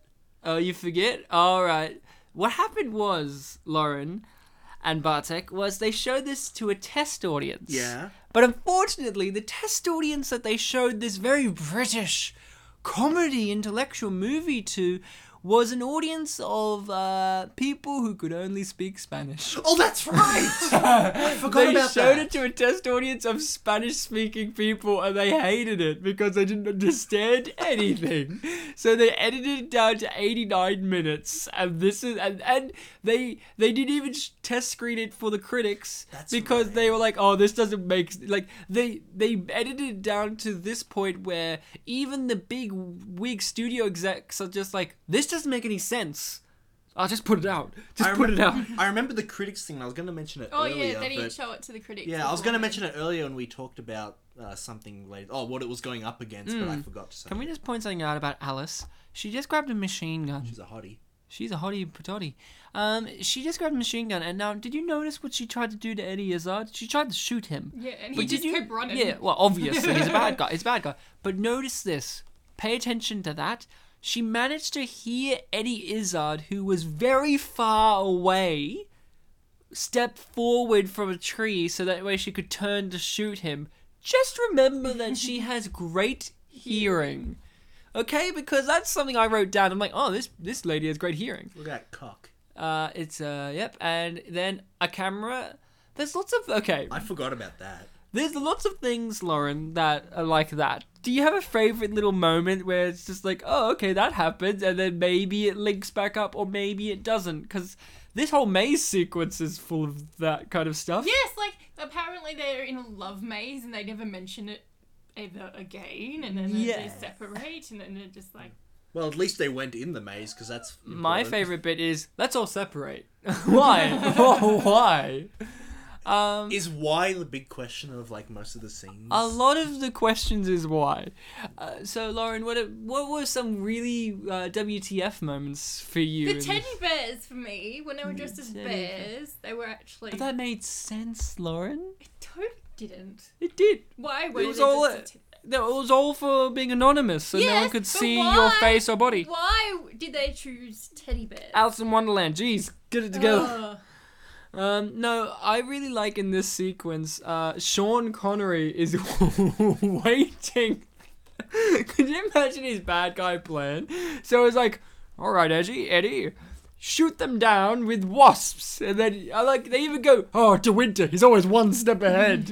And then, he's waiting at the maze, like, well, they have to come here. If my henchmen have failed, and for some reason an old lady leads them towards my maze, I better wait in this... No, in all fairness, he did have a peacock camera. Oh, that's what it means. Peacock camera let him know where they were heading, so he's like, oh, I better get there quick. I know my maze like the back of my hand. And then he's like, I better wait inside the maze to have a sword, like a cane umbrella fight, lift the umbrella in the air, and then disappear. I like to think that his last line of this line, rain or shine, all is mine, is a magic spell, because now he's just vanished. Yeah, if you said... Wouldn't it be great if this was actually like... John Steed was like his code name, and you found out his name was actually Tom Riddle, and this is like the early days like of him as an adult, even though that doesn't make sense. And then you're just waiting for the moment where he turns, and he's just like, oh, Uma Thurman punched me. That's when I decided to kill Harry Potter. So this was a moment for me in which he looks like he's hypnotizing her, right? He's going to hypnotize her, and he's like, what really annoyed me about this scene is that eye things aren't lined up. Don't match up. Well, they like I would. Okay, I forgot that he unzips her there and goes, yes, I'm gonna stroke your body. He's that was one I wrote down. Spoons in a drawer going. What I love is they do this sequence and you think, oh, he's gonna hypnotize her to do something, right? He's like, you won't remember, and you think, oh, later on she's gonna like sabotage something or turn against, and she's hypnotized and whatever. No, it was just so that he could stab her with the dart and then rape her. Well, he was going to rape her. Why doesn't he just rape her now? Like, I don't understand. Does he not want her to be that awake? But he wants her to be kind of... Next time Sean Connery makes he wants to dance. Okay. Well, next time Sean Connery makes a public appearance somewhere and he's taking like questions, he'd be like, "Why didn't you just rape her?" And then he would be like, "Oh, I've had a lot of women that I have raped, but who are you talking about? Which one? Which one?" And I'm like, "Uma Thurman." He's like, "Oh, didn't you hear?" I'm a bit concerned about that impression I did because I can't tell if I was doing Sean Connery or Bane. It's kind of hard because Bane is Sean Connery. Oh yeah, that's right. That was the joke. He's like, "Yes, I'm Sean Connery." They finally left the maze. Fun fact about my friend Man Bear. He has a brother. Sound like you said Man Bear. Manby. Man Bear Pig. Manby. He has a younger brother who, for some reason, keeps asking me to do my Bane impersonation because my friend Manby told him, "Oh, when you see Ryan next, ask him to do his Bane impersonation. It's spot on." And I swear I've never done a Bane impersonation. And each time I see my friend Manby's brother, Jag Deep, What? yeah, Jag Deep. Oh, is that his name? Yeah, Jag Okay. Deep. He goes, "Oh, Ryan, please let me hear your Bane impersonation." I go, "Oh, later, and he's never heard it. Because I don't know what to do, because I'm just like, "Yes, you were born into the darkness. I was, blah." And I don't know what to do, because I'm just like, oh, now it's been built up where he's going to be expecting me to be Tom Hardy, and I don't know what to do. Do I just wing it and be like, You should. I'll be like, "Jag Deep, you've been lied You should to." do Tom Hardy from The Revenant. I We speak kind of like this and don't we want to understand do what him. he's saying? No, okay, this is a scene that I really did love. I hope you loved it, Bartek, where he's just like refusing to take a charity. It's like, "Not any other day." And he's just so mean. And then she's like, "You know what? I'm going to give up the Secret Spy Act." And he looks genuinely surprised. Like, I wouldn't be surprised if you were like, "Okay, Sean, stop hitting your wife. Now get ready for the scene. You know how it's playing out. She's going to ask you to charity. You're going to say no and slam the door. And then she breaks into the house, okay? And then, okay, action." And then it plays out like that, where she grabs a gun out. And Sean's like, "Holy crap, I wasn't taught about a gun. What, a gun?" And it's just, Also, it's like in Starsky and Hutch where Huggy Bear gets like slapped for real. Yeah, it's like in The Departed, where Jack Nicholson points a real gun at Leonardo DiCaprio, and nobody knew that Jack Nicholson was going to be nobody knew there was going to be a gun in that I sequence. didn't know that. Yeah, in The Departed, Jack Nicholson thought to intensify the scene, he would use a gun. And it was because there was no loaded. gun, and it was a real loaded gun. He was Holy. pointing at Leonardo DiCaprio's face, hence the realism. That's Talking about health and realism, safety. here's the lack of it. In surrealism, in which she is stuck in this... If he has this technology, why isn't he using it? As a Well, torture house. wait, or something. he doesn't have it though, doesn't he? Because this is her delusion, isn't it? Is it a delusion? But well, I thought it was real. I thought it was real because John Steve's on the other side. Yeah, he's tapping, covered and up then and she he's tapping. jumps through the window, and he looks in, and he sees this. I'm so confused. Is this not real? Because I agree with Bartek on a level, because we know that she's been poisoned, but at the same and she was woozy when she got up. but at the same time, it's kind of like it doesn't really establish as if this is dreamy enough anymore. I thought there's like, oh, Sean Connery, who can manufacture weather, can manufacture this room. How funny would it be though if he specifically like broke it in the next room just to mess with her? Yeah, and he's also just like, this is how I get all my victims. It's like how he knew they'd be in the maze. Yeah, exactly. He's got cameras. The answer is cameras. But really, the writing process, Lauren. If you're the writer for this movie and you're writing this scene, what's the thought process? Say like we're the two producers and you're like, "Oh guys, I want to write this sequence in which Uma Thurman's stuck in this room that never ends." And it's like, "Oh yeah, Lauren, that sounds great. What is it? Is it a hallucination scene?" No, it's real. Oh, it's real. Okay, so what? The villain has this technology that he can use all the time. Yeah. But he doesn't just utilize it, he just forgets about it completely. Maybe it was a weather trick. So we just missed a scene in which I wanted you to pay attention. She is super hearing Alice, the old woman, but she right. couldn't hear Eddie Izzard walk up behind her, lift his arm, ruffling his shirt, to hit her in the back of the head with his gun. A gun or club or whatever. And then Eddie Izzard is just like chewing gum and smiling. You were saying, Lauren, that Eddie Izzard was your favorite because he emotes. He's just happy to be here. But did you not watch this scene in which Rafe Fiennes was about to jizz all over her leg? And then he like, I love the way he takes the boot off. He's like, I'll just stroke your leg while I do it. Wouldn't you want to stroke Uma Thurman's leg? Well, he wants you to remember this scene. Because Wouldn't it it's be weird foreshadowing. because it's all sweaty too? Her leg would be sweaty because she's just been running and she got raped nearly, so she would have all the stress sweat. That's just me though. I love, Bartek, did you agree in this love of the moment where the camera, like they crank the camera so it is on double speed, it pans around and zooms in on the entire ministry team just standing there?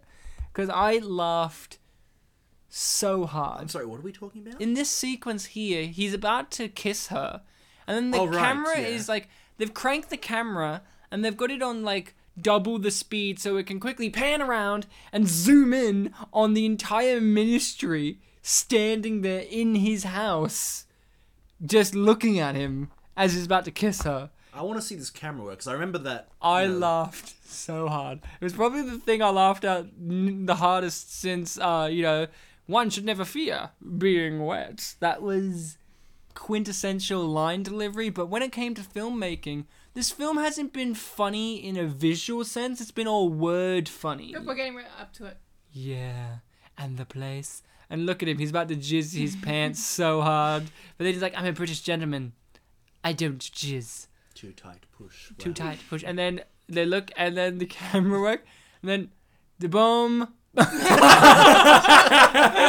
I see. That is good. It just like goes crash zooms in, and it's just like, and the music's like, and it's just like on Father, and then on Steve, it's just like, there he is. Good. It was so, I laughed so hard.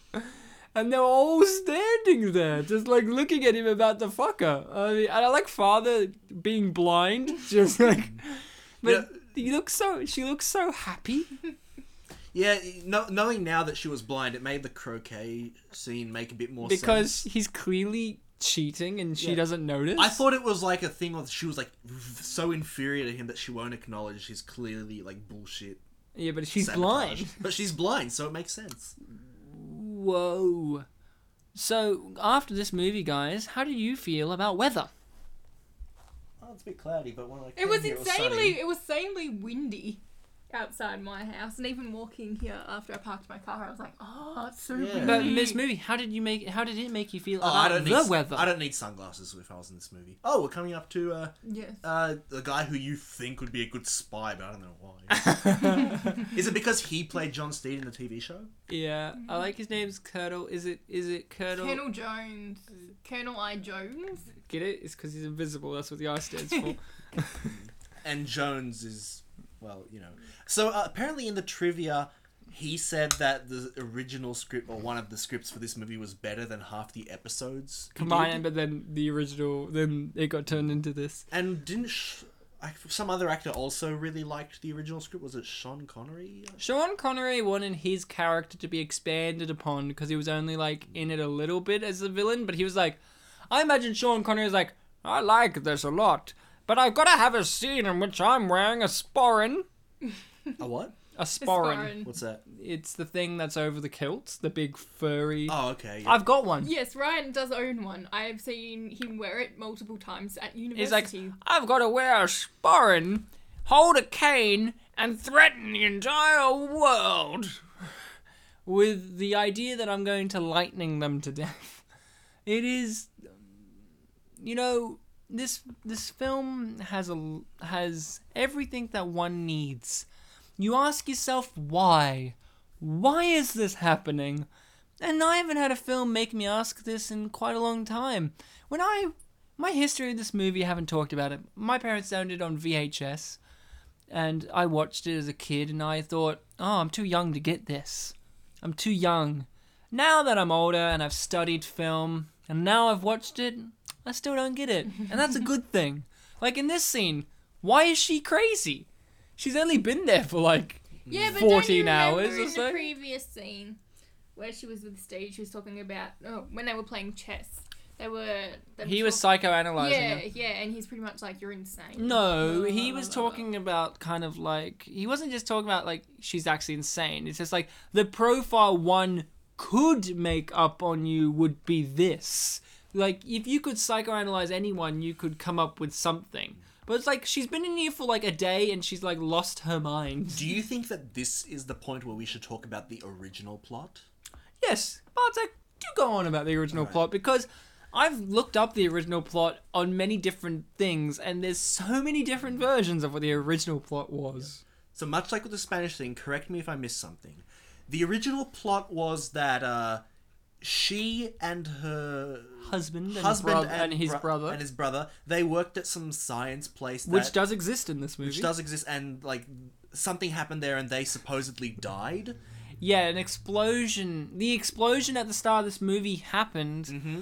and the brother and the husband died. Yep. Which in this movie, the remnants is that is still there, where it's just like her husband was also a former agent, and he just disappeared. Yeah, and the secret twist at the end of the movie was supposed to be that they were alive, or at least the husband No, was. it was the brother's alive. The brother's alive all along, and he's the villain.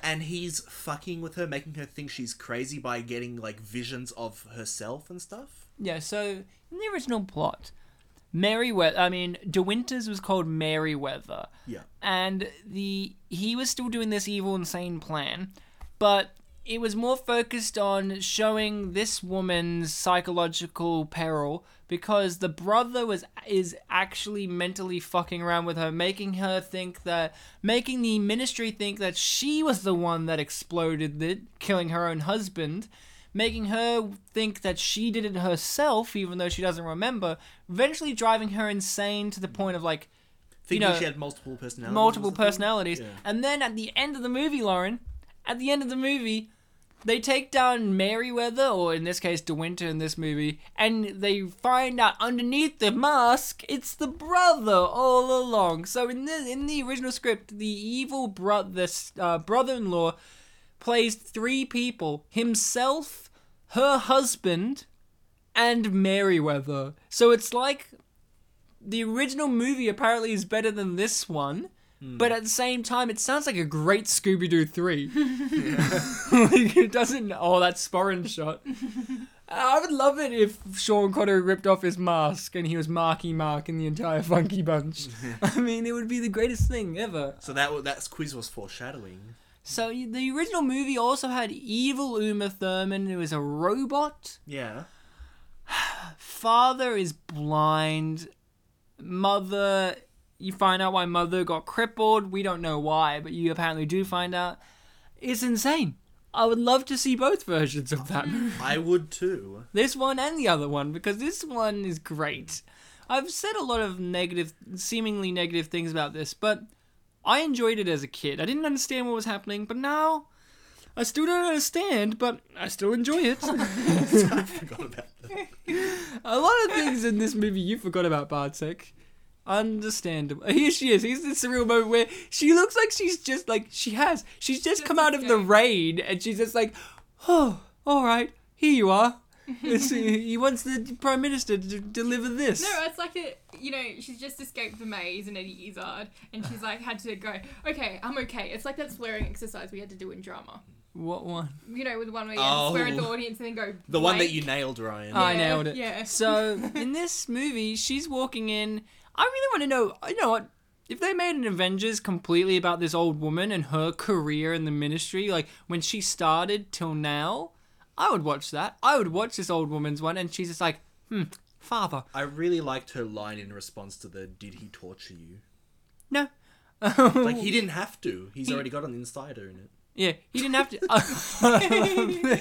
Father's like, I will go out myself. In the snow. Mother. Mother goes, I will go out myself with a pistol, but hey, it's cold outside, so I better put some gloves on. And also the wheelchair like went, whoa. Here's my favorite bit. But which one? Could it be the one that's unconscious or the one that's holding the one unconscious that's the real Emma Peel? You decide. If they followed through with the movie's law of like everyone being calm and polite, he probably would have just said the one being held. Like, Yeah, without right. He's caring. like, my father, I do believe would be the one being held. And then father would be like, by Lord, you got it. Hand her over. Because why would the good one be holding the bad one? Here's the thing, it makes sense if both of them were standing there, handcuffed and gagged, and they were being... Both panicking. And both, you know what I mean? But the other one was clearly not emoting any fear. Yeah. And the other one was unconscious. It's like, pick wisely. Wouldn't it be great if this was like the bad guy scene where it's just like at the end, it's like, you get to decide which one is which. And that's the scene that they chose. It's like, it's a typical thing with these movies where there's clones or doubles. It's like, yes, but which one's which? And you might kill the wrong one. And then it's just like, well, I'm pretty sure in this case which one it is. And correct me if I'm wrong, but that right there, his confusion, was that the only time seeing double has really fucked and with anyone apart from maybe that roof scene where Ralph Fiennes saw it? When it fucked her up when she took the mask off of herself and she saw herself. Well, no, I mean, for someone else who's like, which one's which? That's like the closest thing we've got to a which one's which. Well, yeah, and he's just like, they do make the whole thing. The balloon scene. The balloon. I like. Don't He mind doesn't me. even. He's He wasn't even talking when he said, "Don't mind me." He was just smoking. So in this scene, he knows that she's on the balloon being kidnapped, and what does he do in retort, guys? Do you remember what John does? What does he do? I remember an explosion. Well, she does that. Yeah. But what does John do? Oh, he starts tracking her Yes. through the boot. Through the boot. Yes. That's correct. But what does he do to track her? He just walks. He walks. He knows it's a life-death situation. The world's gonna end. Everything. What does he do? He just goes, "Oh, that balloon's clearly like 8 clicks away. I'm going to walk. It's a nice snowy day outside. La la la la la He's a la." polite gentleman, doesn't need to rush.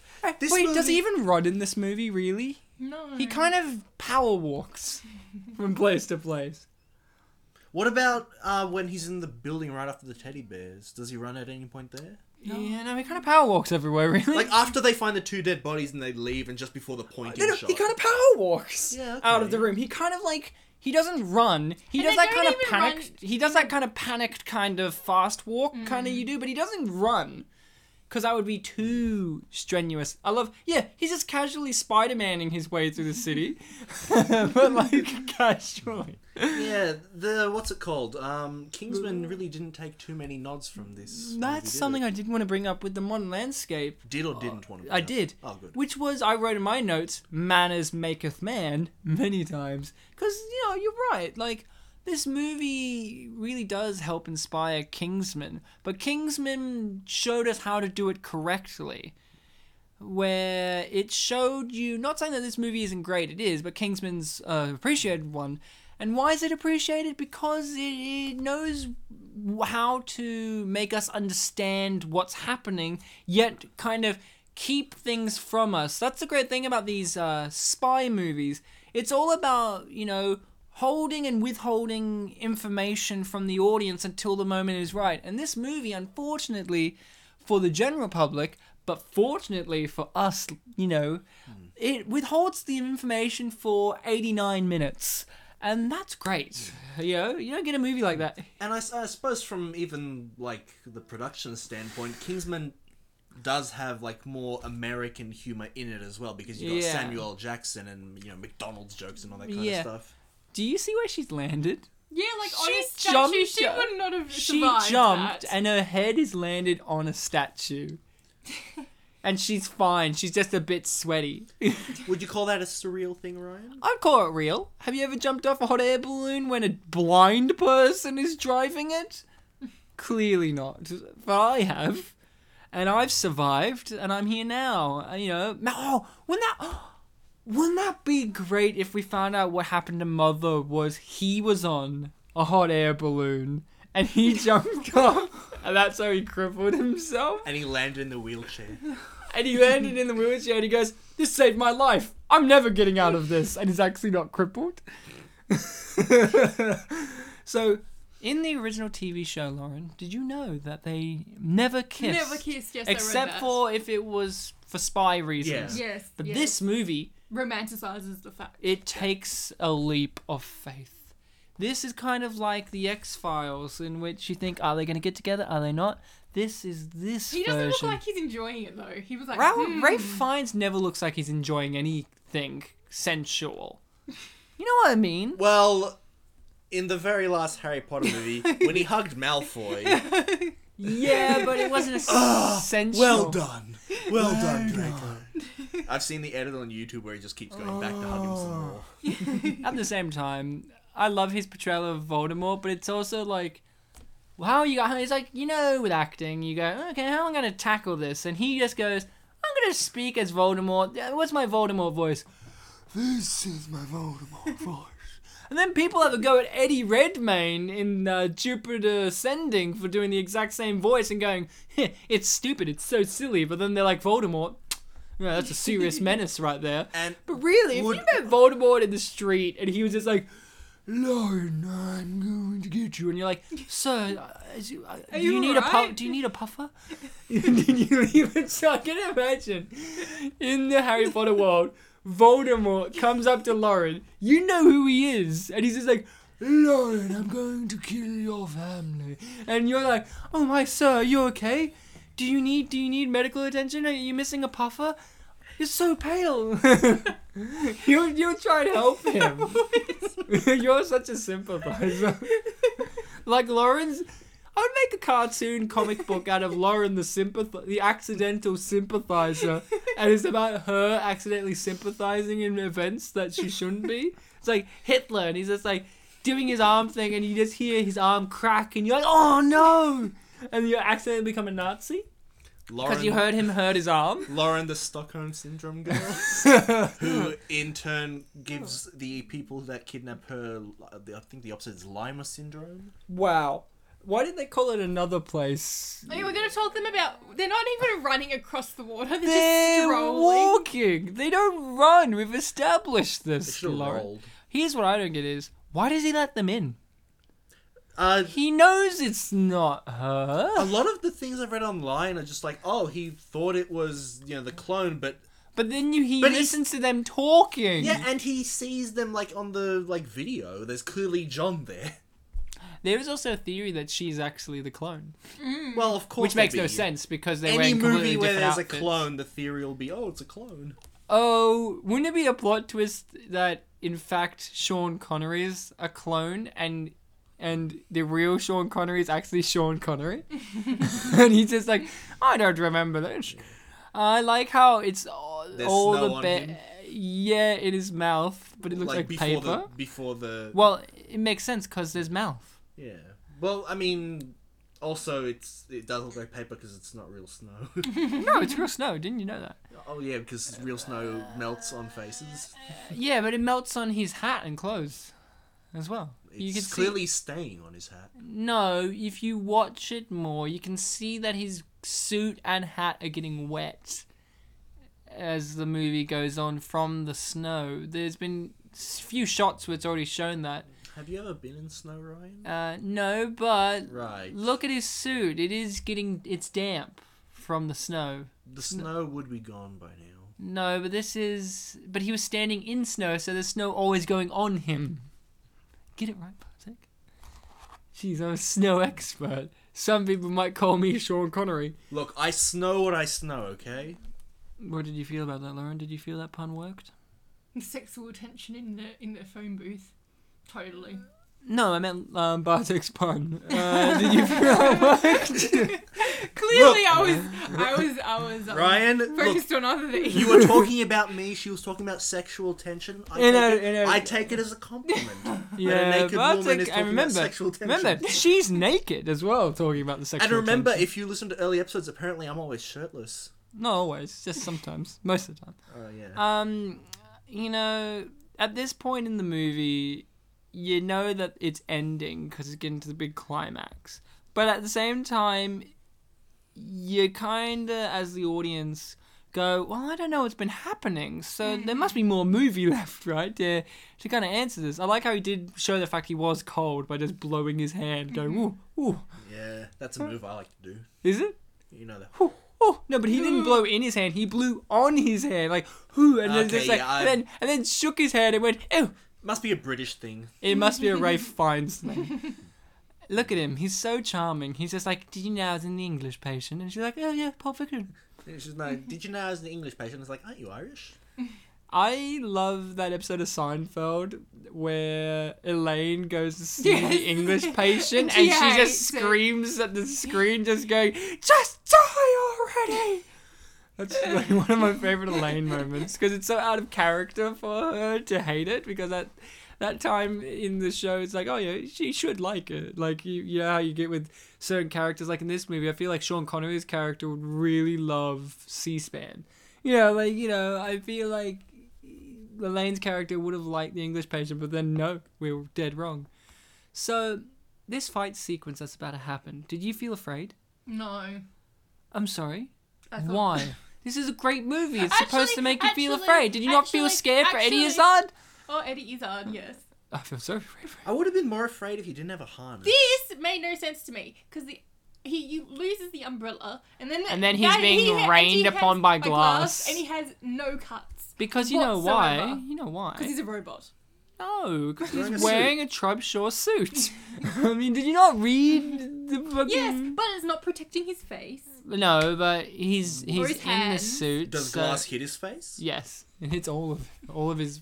Does it really? It's a surreal movie, remember that. I love this wire hanging fight and how Eddie Izzard is playing it so sensually. Like, you know what I mean? Like, he's not playing menacingly. He's playing it like, this is a ballet for me. And she's playing it like, He's like, this is... I need to be prepared. And she's playing it like, this is a fight for my life. And he's just like, whimsical ballet for Eddie Izzard today. So- like, the acting in it is basically Eddie's coming from it as in, oh, this is a fun day on set. I get to fight Uma Thurman and wave my knife in an erotic manner. And Uma Thurman's playing it like, my character's fighting for her life. I love the two different polar opposites. So, obviously in the trivia, we haven't mentioned this yet, but it was a fairly prominent thing in all the trivia sections. Eddie Izzard did have lines in the original movie. But he wanted less or not. But he chose to be silent because he thought it would do better for his character. Do you think he was right? I thought he was right. I yeah. thought he was do, right, yeah. Yeah, I do too. Because apparently his lines are all kind of... I love when he shakes the thing. I love it that she does it too later when she's like, Yeah. oh yeah, I like how why don't you just cut the wires? Cut them. Cut the wire she's hanging off. Yeah, but then he might cut himself. She kicked him in the belly and his Crotch shot. reaction, oh, it was crotch shot, and then he grabs his belly going, yeah. I love that. It's just spinning. I love that This part. would have been a fun day on set. You know it. They're like, Eddie, you know what to do. Ah! And then he's like, Oh, fuck. oh fuck. Oh fuck. Well, someone says that. So, Lauren, you wrote quite a lot of notes. No, I didn't. She wrote No, that's 17 pages. 4 pages of, like, 3 pages of notes. And some of these notes make no sense to me. But one of them really struck home, which is, what era is this set in? What era is this set in, Bartek? When you watched it, did you think it was 1960s? Or did you think it was when it was made? What did you think? Well, I did walk into it knowing that it was a 60s spy show, and the car that John Steed drives is an older car, and nothing here seems too, 90s, so I had a feeling this time. Usually when we asked a question, I was like, didn't even think about it. This time, I think it would be somewhere in the 60s. But is there an anachronism that might, prove me wrong, that you've noticed? Well, the TV screens and shit. Well, didn't spy shows in the 60s always have, futuristic looking stuff? I guess. I guess that's kind of like a Also, catch-22, Uma isn't it? Uma Thurman's actual spy getup, Is 60s as hell, yeah. that's a little bit 60s, but it's got the 90s red tight jumpers, Yeah, the round zippers and Come to think of it, in that very first shot we see her, I think it was the first one where she, answer the phone. Yeah, She's wearing what looks kind of like a China dress. Yeah. And also, she had a wireless phone. So this movie, now this is the fight, the end all fight sequences. Nothing says smart like having a fight in a lightning storm on metal. And, you know, I personally love that Big Ben, it's the same Big Ben explosion in every movie. And also in Doctor Who too, to some degree. Yeah, so this fight sequence, you know what I like about it? I actually liked the rain and the water effects Well, of yeah, this. I was like, it that's looked pretty intense. impressive. It looked intense, but you know, like it actually looks like the actors. Like, you know, I Yeah. know it's not necessarily them, like they are stuntmen, but they did a good job with the Sean Connery guy because Sean Connery is an old man. Yeah. And he's a very distinct looking old man. But in the far away shots like that and this and all that, it actually does kind of look like Sean Connery. And you know what? If you said to me, Ryan, it is Sean Connery, I'll go, you know what? I'll take it. It is our lovable Welsh Sean Connery. A lovable South African Sean Connery. Our lovable Zimbabwe man. Okay. All right, Bartek. You know, Indian is Manbit, actually. My friend Manbit. Manby. So, this is near the end. Now, you guys, having now seen it again, was this film as emotionally heart-tugging as it was the first time? Did it confuse you less, Lauren? No, I'm still just as confused. Is that a good thing?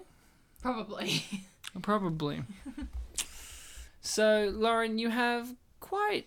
I like how you're playing it down like, Ryan, I don't have that many notes. It's like she has a lot of notes.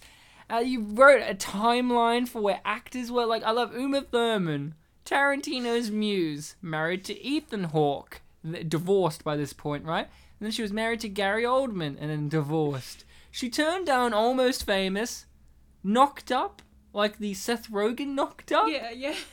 But not at this point because he didn't exist, right? And Lara Croft. These are just trivia facts about Yeah, Uma Thurman, right? From IMDb, guys. Did I hear that right? She was married to Gary Oldman? Who Yes. wasn't married to Gary Oldman? Lauren. We don't know what she's up to these days.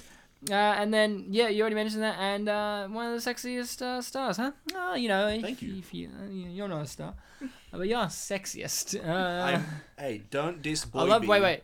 He's been stabbed. Look at that. He stabbed him through and he's clearly, like, holding it. Yeah. It actually kind of looked like a giant, like, generic magic wand. That's with what a I thought white too. tip. That's what I thought too. I like he's bleeding, and when you get struck by lightning, does it often drag you back up to the sky?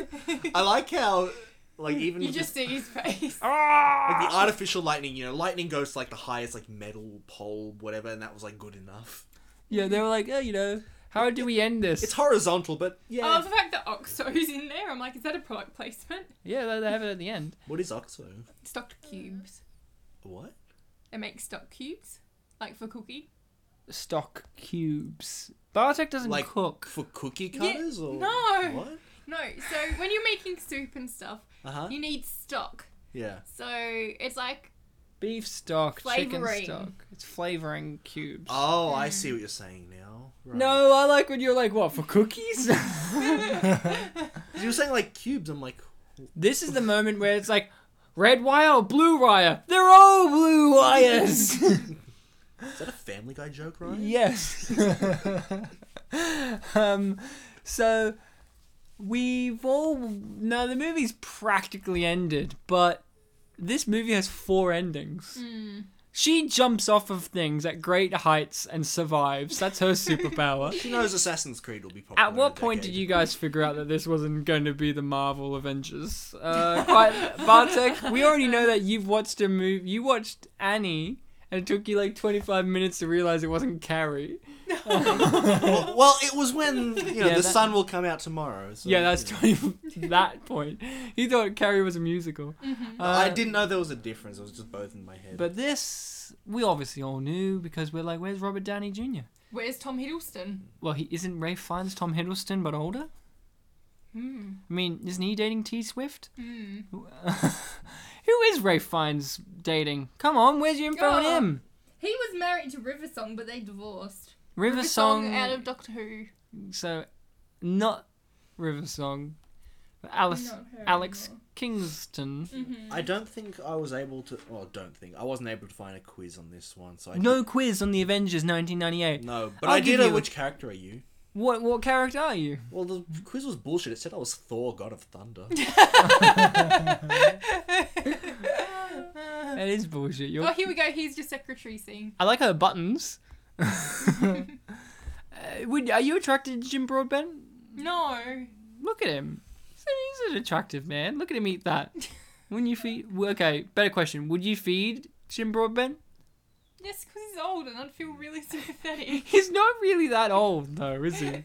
So Because he's been playing old Old for man. like 30 years. So, like, he's not really that old. you know something we haven't talked about yet?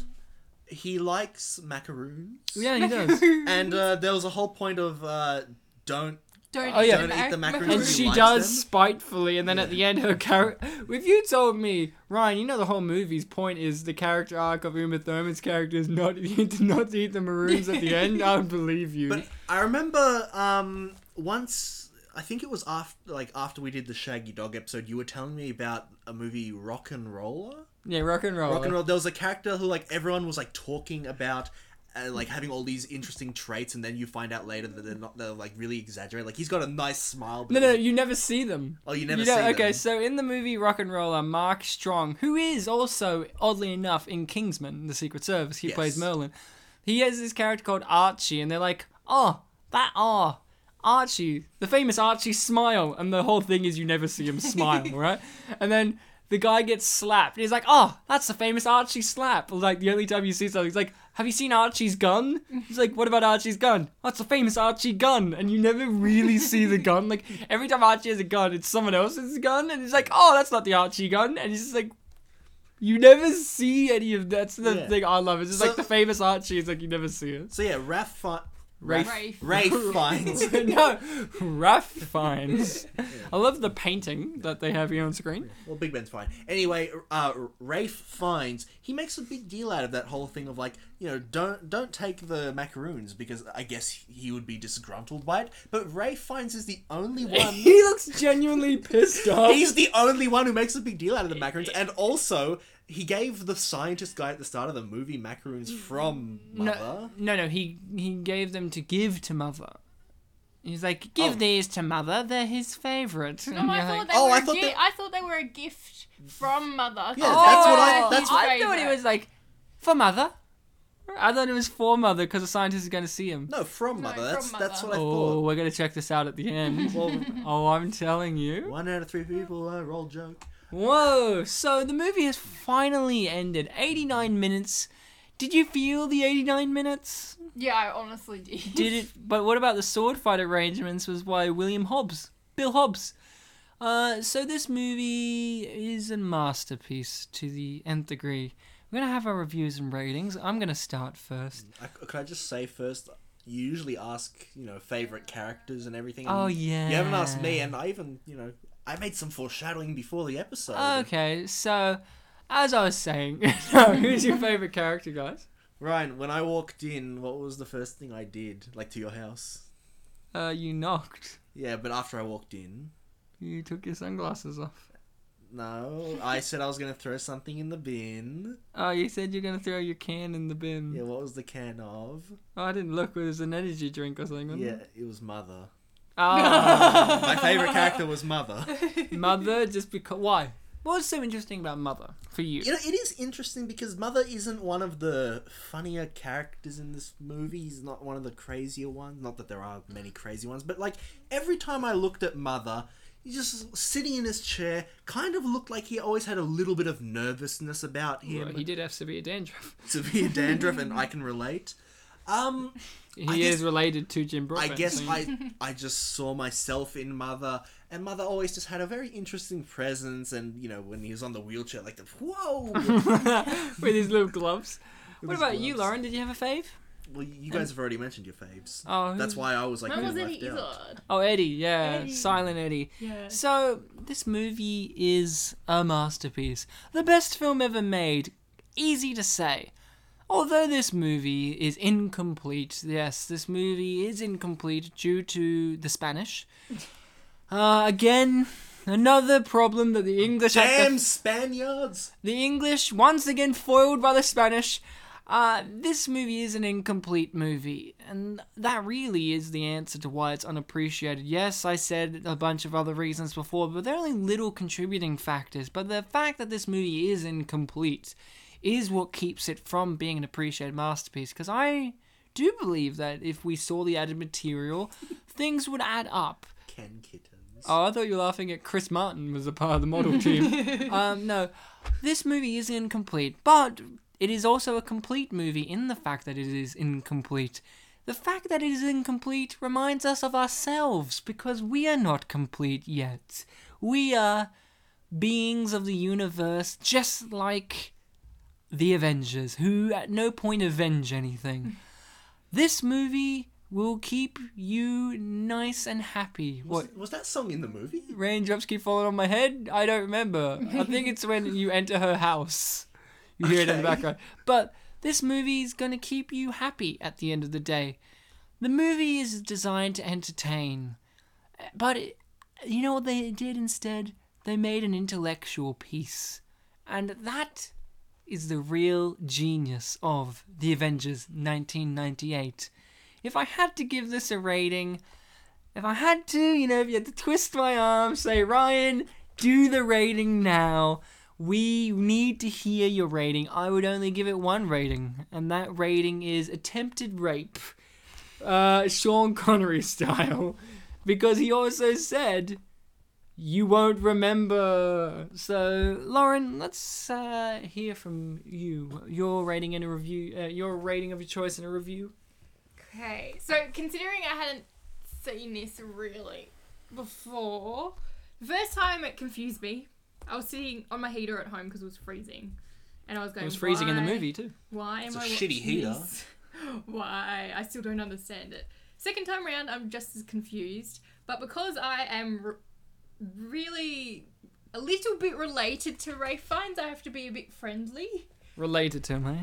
Yes. How are you related to him? Because he is eighth cousin to Prince Charles. And I am 34th cousins to Prince Harry. Well, I'm sure that, So- Bartek and I are both Polish, so that means we're related, I guess. Yeah, So, yeah.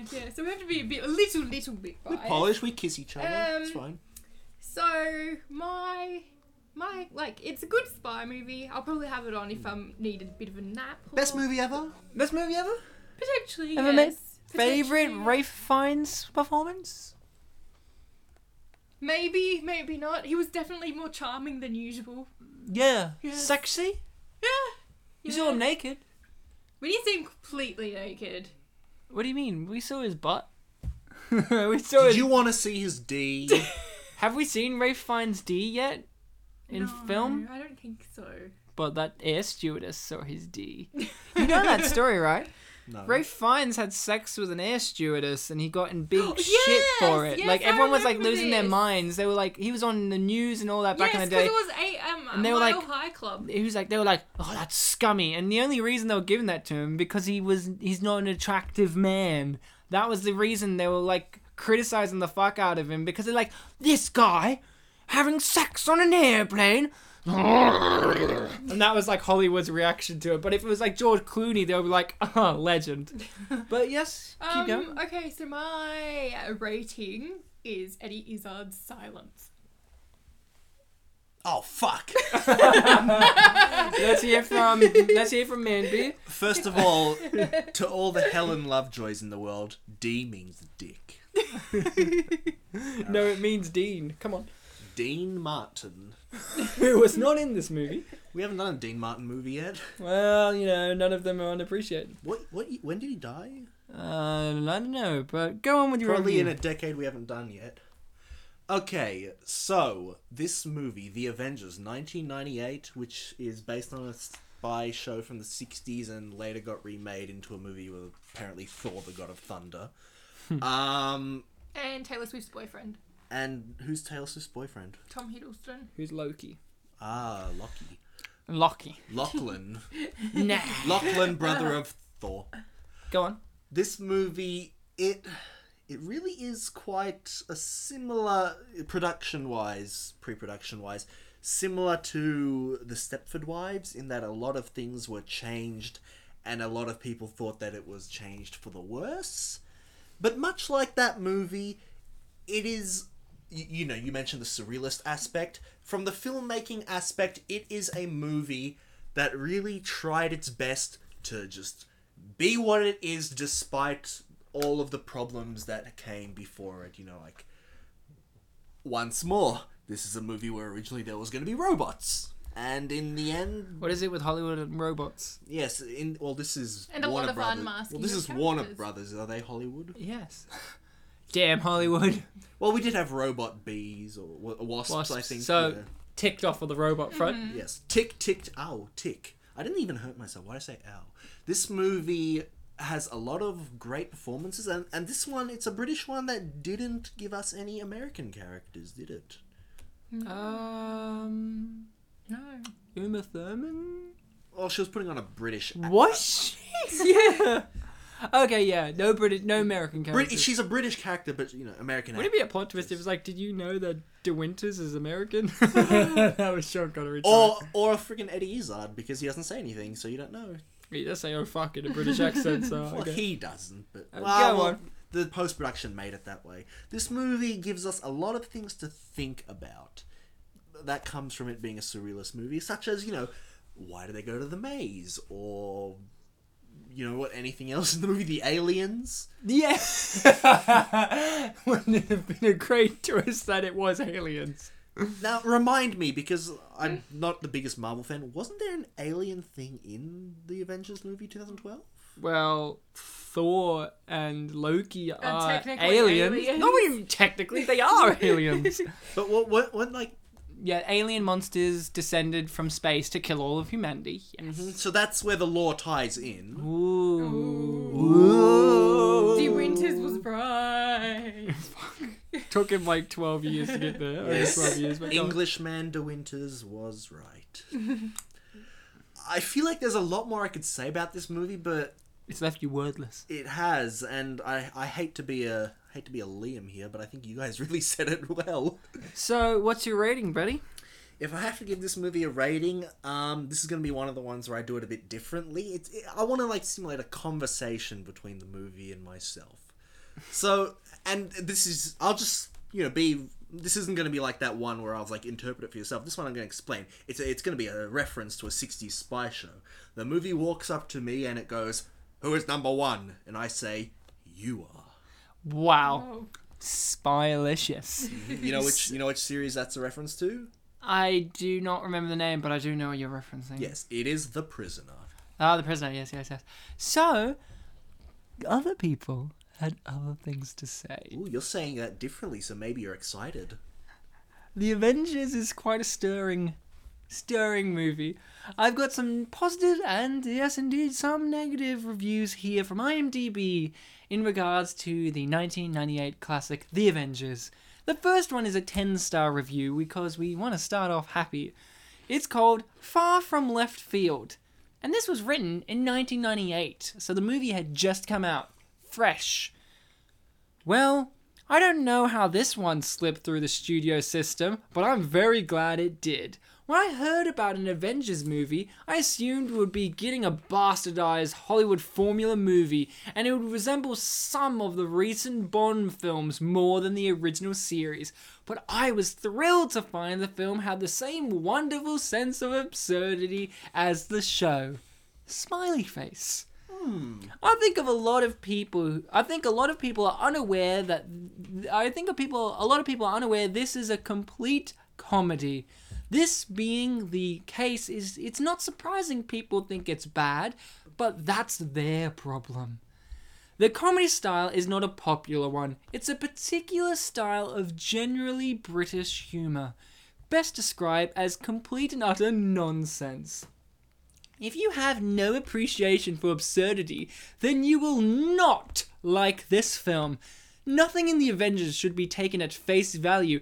It's a load of shit. And might I add, each time they write shit, they just put a bunch of asterisks after the S, so they're being polite about it. It's maybe saying slut. Yeah, it's a load of slut. Steed and Peel are full of slut.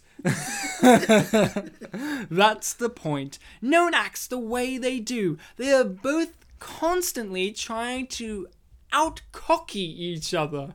The world of the Avengers is a place where small things are taken with the utmost seriousness and important things are not taken seriously at all. The Avengers purposely doesn't explain things.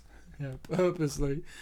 It's not supposed to make sense. That would ruin it. It's the little things in the Avengers that make it shine. Small asides from left field that seem to go over most people's heads. Fiennes and Thurman are different than McNee and Rigg, but I'm not sure they're much worse. Fiennes could perhaps have been a bit more cheerful. Thurman's whole screen presence is so vastly different from Rigg's that it's impossible to compare. But I did enjoy Thurman's version of the infallible Peel. Connery going nuts was fun to see too. BTW, Eddie Izzard not talking was the point of him being there.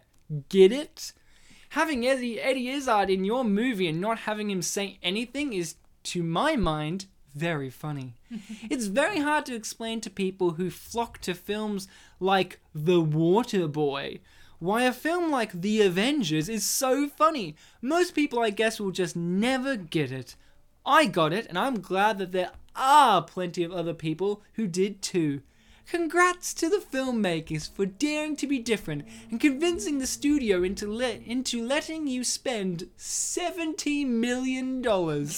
And then they wrote 8 out of 10, even though they gave it 10 out of 10. So you think it's sort of like Blade Runner, because that has a lot of like theories and not explaining a lot of things, doesn't it? Yeah. And I believe this movie has a few references. Well, I hope that we get the director's cut to this, like Blade Runner. I did read somewhere that apparently the chess match they had there was like the exact same match from Blade Runner. Really? I think that was a trivia point. Well, this person may explain some more. This is much better than expected. 9 stars. Wow, that's the most original title ever. It's also from 2005, so quite some time after. In spite of all the negative reviews and the low rating, I've immensely enjoyed this new version of The Avengers. No, it does not replace Patrick McNee, nor Diana Rigg, but it's not supposed to, so that does not count. Yet what positively surprised me is that the film does have the flavour of the original Avengers, that it is full of understatements, and the acting is in the difficult vein of what I call grotesque underacting. Yeah, that's a new style. We've all studied drama. We got to coin that too. Uma Thurman delivers a worthy Emma Peel with more than enough man appeal to keep me starry-eyed to the screen for 90 minutes. Mr. Fiennes combines distinction, humour, and resolution in a way that is worthy of Mr. John Steed. The plot is original, yet partly predictable. But aren't all of the original Avengers episodes predictable by modern audiences? It isn't a Mozart symphony predictable? Add this to this. The cinematography that is just delicious. And a real audience treat, even for those who consider themselves long-time Avengers fans like me. What was that person's username? I don't know. You can read it. It's from Amsterdam. Michelle Cousine? Yeah. Hey, Uma Thurman, Michelle Cousine has a crush on you. I think he has a bit more than a crush. So this next one, it doesn't have a star rating in it, but it may have it in there. It's from 2003, written from the United Kingdom itself. Ooh, the Uck. A whimsical delight. More, please. Oh, polite. He's got the theme, the law down. I am amazed at how well an American film has captured the matter-of-fact surrealism which the mathematician Dodgson, Lewis Carroll, gave to his dream child, Alice, as also it recalls the more knowing and oh so polite deconstruction wrought by the media-savvy British children of the 1960s upon the distressed remnants of England's imperial... Is that all one sentence? It's all one paragraph with commas. So it's one sentence. Yes. Wait, sorry. Roared by the media-savvy British children of the 1960s upon the distressed remnants of England's imperial aplomb. Of course, as Oscar... Sorry. Of course, as Oscar Wilde may not have said, satire... Yeah. So, this one's got me watery in the mouth. Of course, as Oscar Wilde may not have said, satire revisited is only a lukewarm cup of tea. But then nostalgia, especially when the satire was so gentle anyway, has its own charms. And there was, anyway, a hefty dose of nostalgia amidst the cool influence of the original. It's very modern. Sorry, I'm just laughing because Bartek's just giving me this look like, this person's a genius, and I agree. Was a manifestation of the tradition was encountered. It was the utterly unruffled mane of the original which prevailed over all lapses from reason and good taste. So at its best, in the new cinema version, this is indeed a brave try by Hollywood to draw us back into the black and white psychedelia of swinging 60s British commercial television. The sheer madness of the enterprise almost works. If the money men hadn't had cold feet at the last minute, we might have been enjoying a really remarkable fantasy film. As it is, we must content ourselves with a merely very amusing piece of whimsy. Even though the plot holes left by a nervous editor, we can see some wonderfully mad logic at work. The Escher-inspired architecture of the baddies... Escher? Yes. Of the baddie's stately home in which Mrs. Peel at one point loses her way encapsulate this whole dream trip of a movie. And for those who don't get it, I can only say, humor is like that, very dependent on individual taste. Wait, you said you don't get it, so is he calling you out? He called me out. But even allowing for taste, it is a sad reflection on public taste that The Avengers overwhelmingly offends filmgoers who are probably quite prepared to accept the ever more overblown superheroes of a far more violent tradition, such as Batman or the Hulk. Of course, these two are clearly representative of the particularly adolescent taste for the extreme and crude for which the contemporary Hollywood production line largely exists. And then this is in brackets. There is every sign that Eddie Izzard's character was originally intended to satirize mega buck entertainment and mega buck villains as being really just spoiled brats with their expensive toys. End brackets. Where was that? I wish I saw that in there. But the genteel quirks of the English-inspired concept of the Avengers are, in their essence, and however silly, just too irritatingly grown up for such hyperactive youth ever to endure sitting still for. A pity the film was not left alone upon release to find its own friends. Didn't an earlier review mention that The Waterboy came out that year? Yeah, well, yeah, this Could film... have been friends with that one. A pity that the film was not left alone upon its release to find its own friends.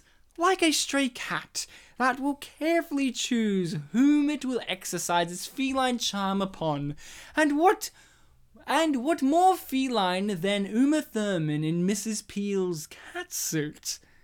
This is certainly not the sort of film to toss into an auditorium full of baying first-run morons. But I suspect that this is a film with more than one life. Wasn't that great? I think this guy and Michelle Cousine should fight over Uma Thurman. So we got two more. We got two more left here, Wow. and this is a negative one. Oh no. But I think you'll really like it. Oh dear, I'm gonna get Okay, go. From 1999, year after. Yeah, my brother was born. This sucks even more than a dry cleaner. Oh, do dry cleaners suck? They did. Really? Oh, I didn't know that. I thought they blew, but okay. Okay. This movie is pure molested shit. Oh, so this one's not slut, it's shit?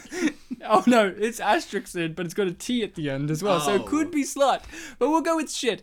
This film is pure molested shit. First off, I'm just stopped for a moment. I love that it's pure and molested. This film is pure molested shit. Lazy actings. except Connery, who's always good. Lousy script, and over the edge bad holdings. Where's the people when they're Sorry. Where's the people when they're driving around in London? Not one single person walks by. Need it be The weather told was any? bad. Oh, sorry. Need it be told any more? Actually, no. But I can't help but wonder why Mrs. Peel had an evil twin. Sometimes you don't understand if it's the twin or her. Heck, maybe it was the twin that survived and not the heroine. Yeah, right. A bit confused. Sucks. Wait. Sucks, and sucks even more. -1 or rated bomb or turkey or overcrossed or overcrossed sign or below 0 or. And that's the end of this. Did I not say earlier that someone was going to mention a thing of like, maybe the evil clone survived? But I love that made no sense, that review, but I loved it. And then the last one. Does it have like an end on punctuation or does it just cut off? It just ... Oh, I see. Or, but this is the last one from 2000. I'm terribly sorry, but I liked this movie. Might add, You'll forgive. I think most of the reviews that I've read have been from Sweden for some reason. I think like that's 1, 2. Except the Uck guy. No, 2. That's from Amsterdam, so that doesn't count. Yeah, 2 of them, and then Amsterdam. So it's close enough. This one, I'm terribly sorry, but I like this movie. No star review in this one. Clearly didn't like But they liked it. But I like this movie. Okay, so it might just be a leaf in the wind, but it's not that bad. It was quite odd, and in many ways, very... They wrote very with Vehery. V-E-A-G. Vehery. Harry. Now I am of course not talking about poor Ralph Northumberland. I'm of course relating to hilarious Sean Connery. I laughed my head off at his quote, Peel, Emma Peel. And you all know who I am. Since this is an agent movie and he is the king of agent, well, you know, I would give The Avengers 6 out of 10. Wait, I'd give The Avengers 6 out of 10. 6 out of 10. And I really don't understand what's so bad about it. It sure is 10 times better than many other movies. Now prepare yourself. Okay. Well, as as Eminem. Yeah, I'll read it. No. No. Screw you. Well, as Eminem should have said, if you don't like my taste, sue me. And that's the end of their review. Well, as Eminem should have said, if you don't like my taste, Oh, I thought sue me. he was gonna lead into like other movies, and then you mentioned Eminem. Like, oh, he's gonna talk about an Eminem movie. So, no. Well, as Eminem should have said, if you don't like my taste, sue me. That movie brought tears of joy, tears of confusion, lots of tears. The Eminem movie. No, The Avengers with Eminem. Also, Grace Jones did the song at the end, her James Bond song about the weather. Did you hear that in the end credits? It was like this James Bond rip-off James Bond song about cold weather. I'm not joking. I don't remember that. Okay, when we're done with this, I'm gonna play that for you because it the is. credits song. Yeah, it's the final credits song. Oh, I skipped through the credits. Okay, So it is the credits. You did hear Grace Jones, who was a James Bond henchman for Christopher Walken in A View to Kill, singing like bad weather. It's just like the greatest thing. So you guys have been great, fantastic, wonderful, amazing, splendiferous listening people. And for you guys out there, keep yourselves safe, because Sean Connery could be controlling the weather. We don't know what he's been doing since he retired. Some say that this, along with the League of Extraordinary Gentlemen, made him retire from movies, but I think Maybe those two movies made him retire because you can't get any higher. I love how you said some, but it was Sean Connery himself. Sean Connery is not just one man, but several people combined together. You guys have been fantastic for being able to listen to us talk about an amazing film, to be able to understand the concepts not only that we're trying to convey, but the film, but also to imagine Lauren naked for this entire podcast. You typical- really struggled for that one, but I can understand. In typical Donald Trump style, we're not going to thank you for listening, we're going to congratulate you for listening. Well Good done, job, guys. Until next time, be kind to each other. Knock knock. Who's there? See ya. See you. Bye.